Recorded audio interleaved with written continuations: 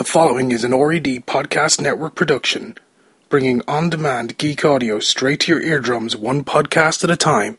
To listen to more great geek audio podcasts, check out the RED Podcast Network at redpodcastnetwork.com, iTunes, and Stitcher Radio.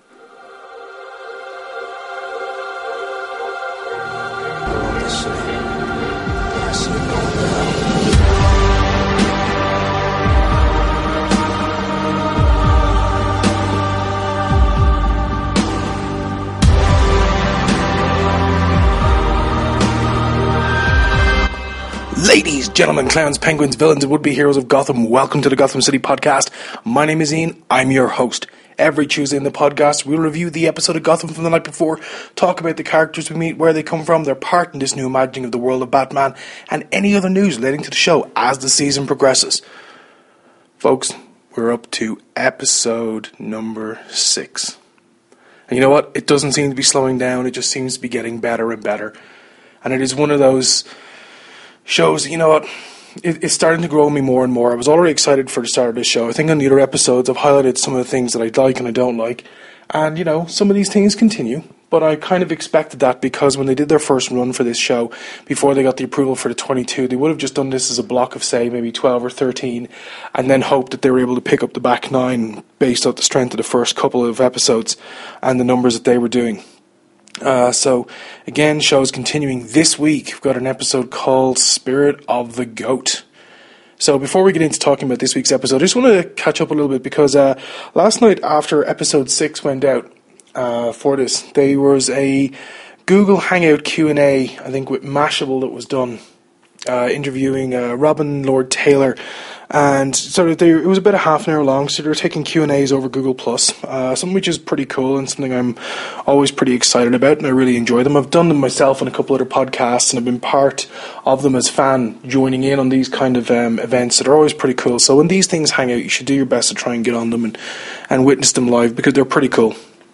So just a couple of points that were brought up was, he seems to be really excited by the return of to Gotham of his character, the Penguin, and the fact that it happened so soon. It was really exciting to him. And one of the things that he addressed, which I thought was really cool, was for the last while, or a couple of days, a week or so, there's been sort of these rumours going around on the internet, and this absolutely incredibly, very detailed theory that was created by a fan. It was posted up on the Gotham Reddit, so if you haven't checked it out, you really should, which was that perhaps the Penguin is actually a bit of a sidestep being thrown us in a curveball, that it's actually really the Joker.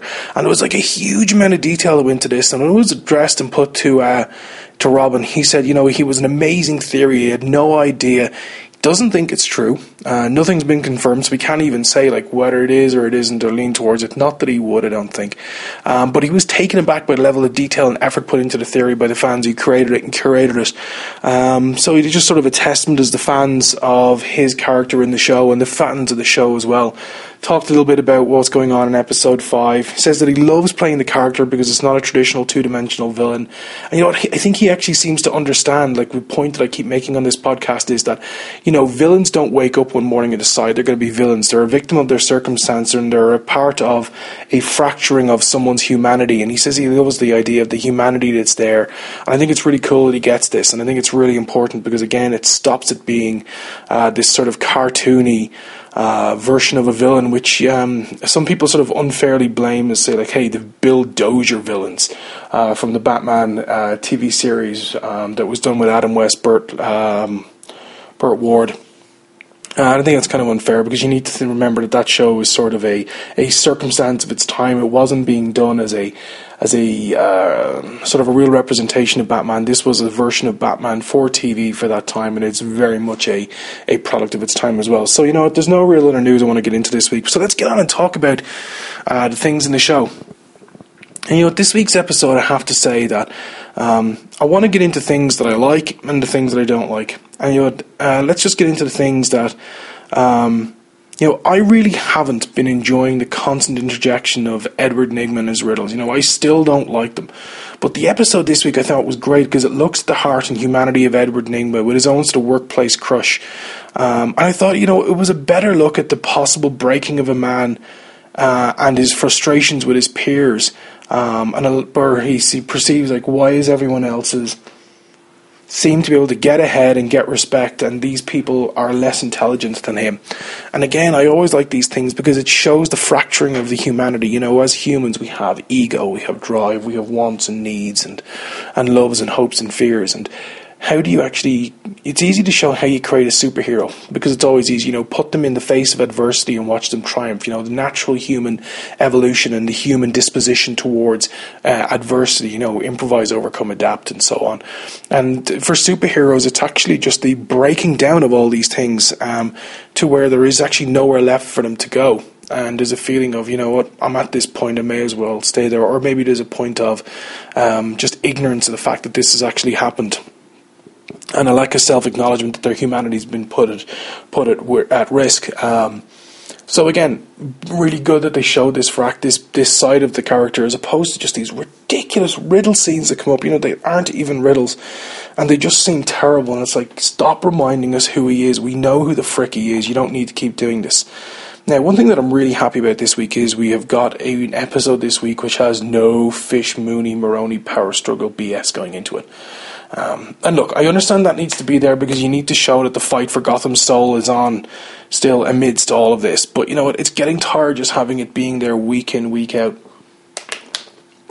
A swig of water for everyone who's listening to the show.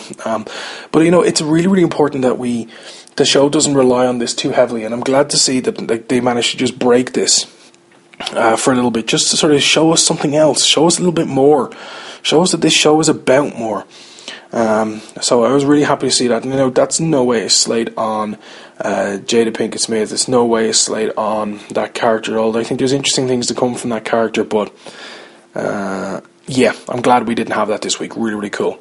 Now, this week's episode highlights something that I really, really enjoyed, which was what makes a Bullock, what makes a Harvey Bullock. And it was great to have a good look under the hood of what Harvey Bullock once was and how he became the slovenly, lackadaisical cynic that Gordon branded him.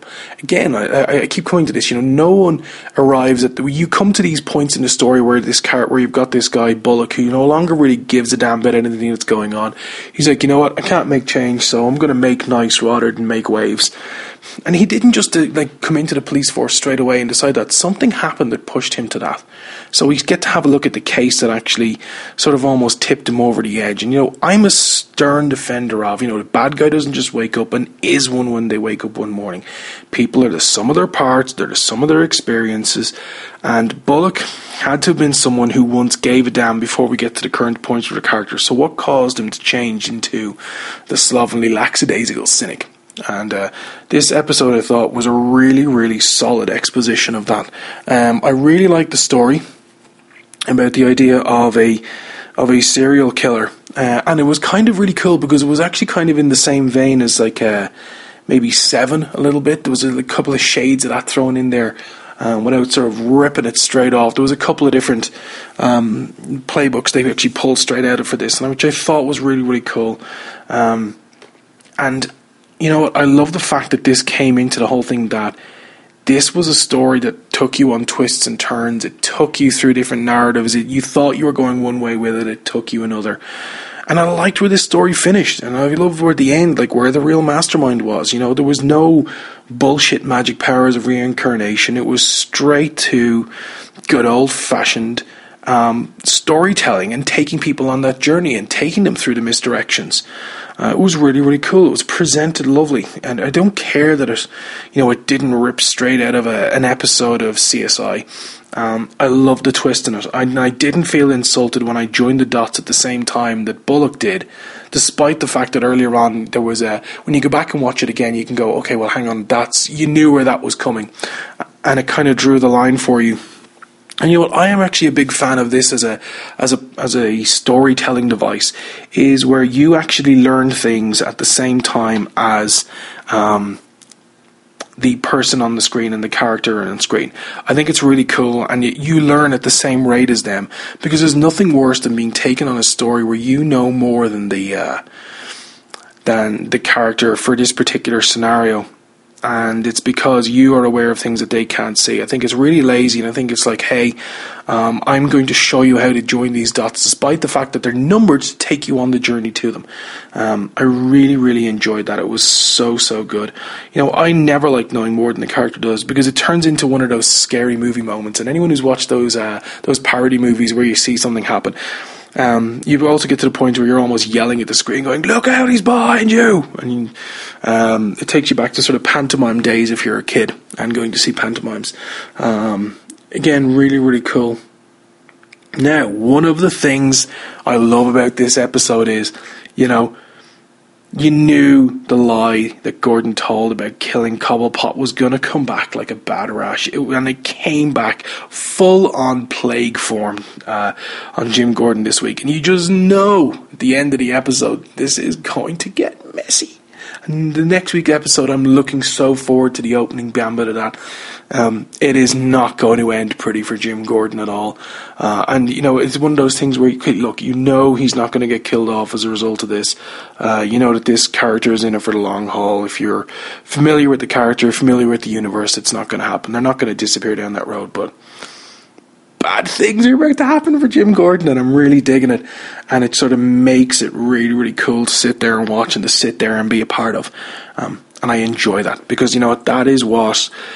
There's nothing better than seeing a good guy who does something which is eating away with him, and then having it come back and just literally rip him out of his elements of discomfort, and just like literally throw him from the frying pan straight into the fire, and then just anchor him down into it. It's going to be brilliant to watch, and I can't wait for next week's episode as a result. So they're the things that I think went really well for this week's episode, which is really, really cool. Now, things that did not go so well that I really disliked about this week's episode. You know, Selina Kyle breaking into Wayne Manor. What the ever-loving hell was the point of this scene doing here? You know, it doesn't tell anything. It doesn't help tell anything additional to the story, and it just seems like a filler scene for the sake of, you know, people who are familiar with the Batman movie, you know, Anne Hathaway's character in playing Selina Kyle invading Wayne Manor and stealing stuff. I really, really didn't like that. You know, it was filler for no reason, and to me it's just really poor, lazy writing, you know, and there's a finite amount of TV time that these shows actually get, and I'm always one that's like, hey, make the time count. I don't care that in the future she and Bruce Wayne will form a bond and a relationship that will carry on for years to come, and that's something that Bruno Heller, one of the producers of the show, actually turned around and said, but I don't need, and we don't need as an audience to see this right now. Stop trying to give us everything at once. This is like going on a first date and the other person stripping off within seconds, making bed eyes. It's not cool. You know, take us on that journey. Stop trying to wear us down early on. You know, have a bit of confidence that this show is going to last a couple of seasons. Stop trying to cram it all in at once.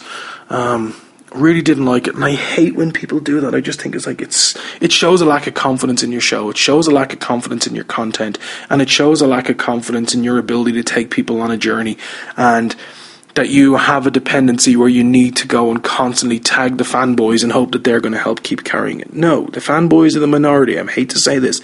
The majority of people you're trying to hit with this show are not necessarily fanboys, because they're not going to give you your numbers. It is always going to be the new people you're taking into this show who feel like, hey, you're giving them a glimpse into the world of Batman without requiring them to go and do some homework and become like a Bat fan. Very cool. Now, one of the things I didn't like in this show and this episode was, and only because it was creepy, was, you know, Cobblepot's mom washing him in the tub was just all kinds of wrong. I mean, did we really need to be put through this? I mean, Jesus, my eyes have been burned out of my skull with this one. It's an image I did not want to see, I did not need to see, and oh my God, just, okay, never do this again. Don't put this creepy bullshit in here. Kind of has all those shades of anyone who watches TNA wrestling, the Samuel Shaw character in the past, where the fans in the audience would actually be yelling "creepy bastard" and just constantly like screaming that at the dude over and over again. And this was just creepy. Okay, I really didn't like it. Now, Never do that again. Never give me scenes like that. Never give me scenes where I'm left squirming in my seat because something is just gross and like utterly indecent. I don't mind squirming in my seat for something which is, where I'm like, oh my god, I can't believe they're going to kill the dude this way. But, putting something like that, which is like borderline incestuous, like, or the implications of it are, it's like, don't need to see it, don't want to know about it. Look, here's the thing. The last thing I want to talk about that I think just really frickin' grinds my gears with this is they have a major crimes unit in this story. And if you're going to have a major crimes unit, you would hope to Jesus that it was going to be a competent one. And you should definitely be pitching it as such. I mean, are you going to tell me that when Toya discovers that there's a dockside witness, they didn't ask for every single detail, especially since Skye was using field glasses? It's just thoughtless, lazy writing, which is just driving me nuts. It's just like trying to like just join the dots to the end really quickly, just for the sake of, and it's messy and horrible and it's terrible, and I don't like it, and I think it's insulting to people. I think it's insulting people's intelligence when you're trying to say that this is a crime drama, and it is a drama. And for dramas, never insult people. This isn't like Days of Our Lives, for God's sake. This is something which you're trying to treat with a tiny bit of seriousness and a tiny bit of gravitas. So, at least give that courtesy and respect back, because that's what you're actually asking people to buy into this as. And I think it's important. It's part of a very good tool for telling stories, and I think it's a very important thing to try and do. You know what? I just want to get into. Let's just round out this episode in terms of talking about it. Spreading the stories in here, to get away from like the crime lord war narrative. This is needed for this. I really enjoyed this episode. I thought it was very straight up played. I liked the fact that in the end it didn't turn out to be like a stupid green drug that deformed people's faces. That it was literally just down to, the hypnotist in terms of just starting to screw with people. And I really like that. You know what? And I found it in the past, like we've just been avalanched with the whole crime boss war thing, and it was just dragging things down. And I think this was reflected in the viewing numbers drop as well, in terms of like up to this week, the way the numbers sort of dropped off a little bit. And I like when they pull out these kind of stories, such as Spirit of the Goat, where you get these stories which are actually police crime stuff, and if it's not that far fetched, and I don't think it's not like the previous week where the deformed face took the drug and burned through all the freaking calcium in their body and the rest of his results. That's far-fetched. And again, came into that stupid like Star Trek type logic for things, which I'm never really a fan of. And I like when shows strip back the whole thing of the character ensembles to focus on some character development. I'm such a very big believer of you can't know where you're going until you understand where you've been. And when you try to understand the characters can or cannot be redeemed through their arcs, you need to see what got them to this point on the ride in an intelligent, non-wavy line, flashbacky type moment scenario. So it's good to have a look at one of the things of, let's have a look and see. Because there is going to come a point in this where basically Harvey Bullock is going to have a change in character, and it's going to be because Jim Gordon being there is going to rub off on him. And it's going to be if you think about it, if you hang around with someone who's incredibly negative, you find your own sort of views and your own take on things sort of starting to reflect them, and it starts to change where in your personality. When you have someone around you who's incredibly optimistic, incredibly positive, you start to find that gradually over time this starts to impact on your own view of things, and it starts to change you for the best as well. And again, this is what's going to happen as part of these partnerships. And it's something that is, again, very, very simple character storytelling, character development, and understanding and seeing something and seeing a point in time where, Gordon was a good guy. He was a good cop. He cared. He gave a damn. And when you see this case come back up, and you see that even in this point, when this sort of little fragment from his past comes up, you can see how much it irks him, how much it hurts him that this is back again, and this shouldn't be happening again. And it frustrates him. So you can see that, look, there is a good guy in there, and all it's going to take is something which is actually just going to pull him out of that funk. And that thing which is going to pull him out of that funk is going to be the eventual influence that Jim Gordon, as a character, is going to exert on that. And it's going to be great when you see that. And it's not going to be like this immediate, like where he basically throws off a mask and goes, ta-da, it was me. You're going to see this as sort of like the peeling of an onion, where you start seeing the layers getting taken away, and it coming back to like what the ultimate core of that character is going to be, and how that character is going to have to redevelop. And it almost becomes like a real come to Jesus moment for the character. So it's going to be very, very cool. I would love to know what people thought about this episode. Of course, you can always send us feedback to our Twitter account, or you can send an email into the show. Send it to gothamcitypodcast@gmail.com. And you know what, folks? That is going to do us for this week. These episodes are going to start being stripped back an awful lot more. I don't want to sort of start analysing scene by scene of these shows, because you know what I want to do is I want to talk about the things in the show that actually matter to me, and the things that I really like, which allows me to sort of have a look at the core of it, and how the stories are developing, and how these characters and where they're going and everything else, because I think it's a far more intelligent way to look at Gotham. And I don't think Gotham is unintelligent. I don't think that it's excessively highbrow either. I think there's a really lovely happy medium between it having a little bit of intelligence and having entertainment as well, because ultimately, like, really, it's a TV show. It's entertainment. So, Bat fans, Gothamites, I really want to thank you for yet again lending me your ears for this episode of Gotham City Podcast. We'll be back next week with another light to shine into the darkness of Gotham. Again, you can always check out the show on iTunes and Stitcher Radio. If you want to follow the show on Twitter, you can do so at Gotham City Pod. And we like to use the hashtag #Hope4 Gotham, all one word. You can always check out the site for news of the TV series GothamCityPodcast.com. And as always, make sure you check out the Reddit thread, which is reddit.com/or/Gotham. So until next week, let there be light for Gotham. Where there once was the sound of laughter, now resides a cold air. Where there once sang 1,000 voices, lies a graveyard of broken hearts, dreams and prayers. Take a good look. This is who we are, what we've become. A city of scars. We stand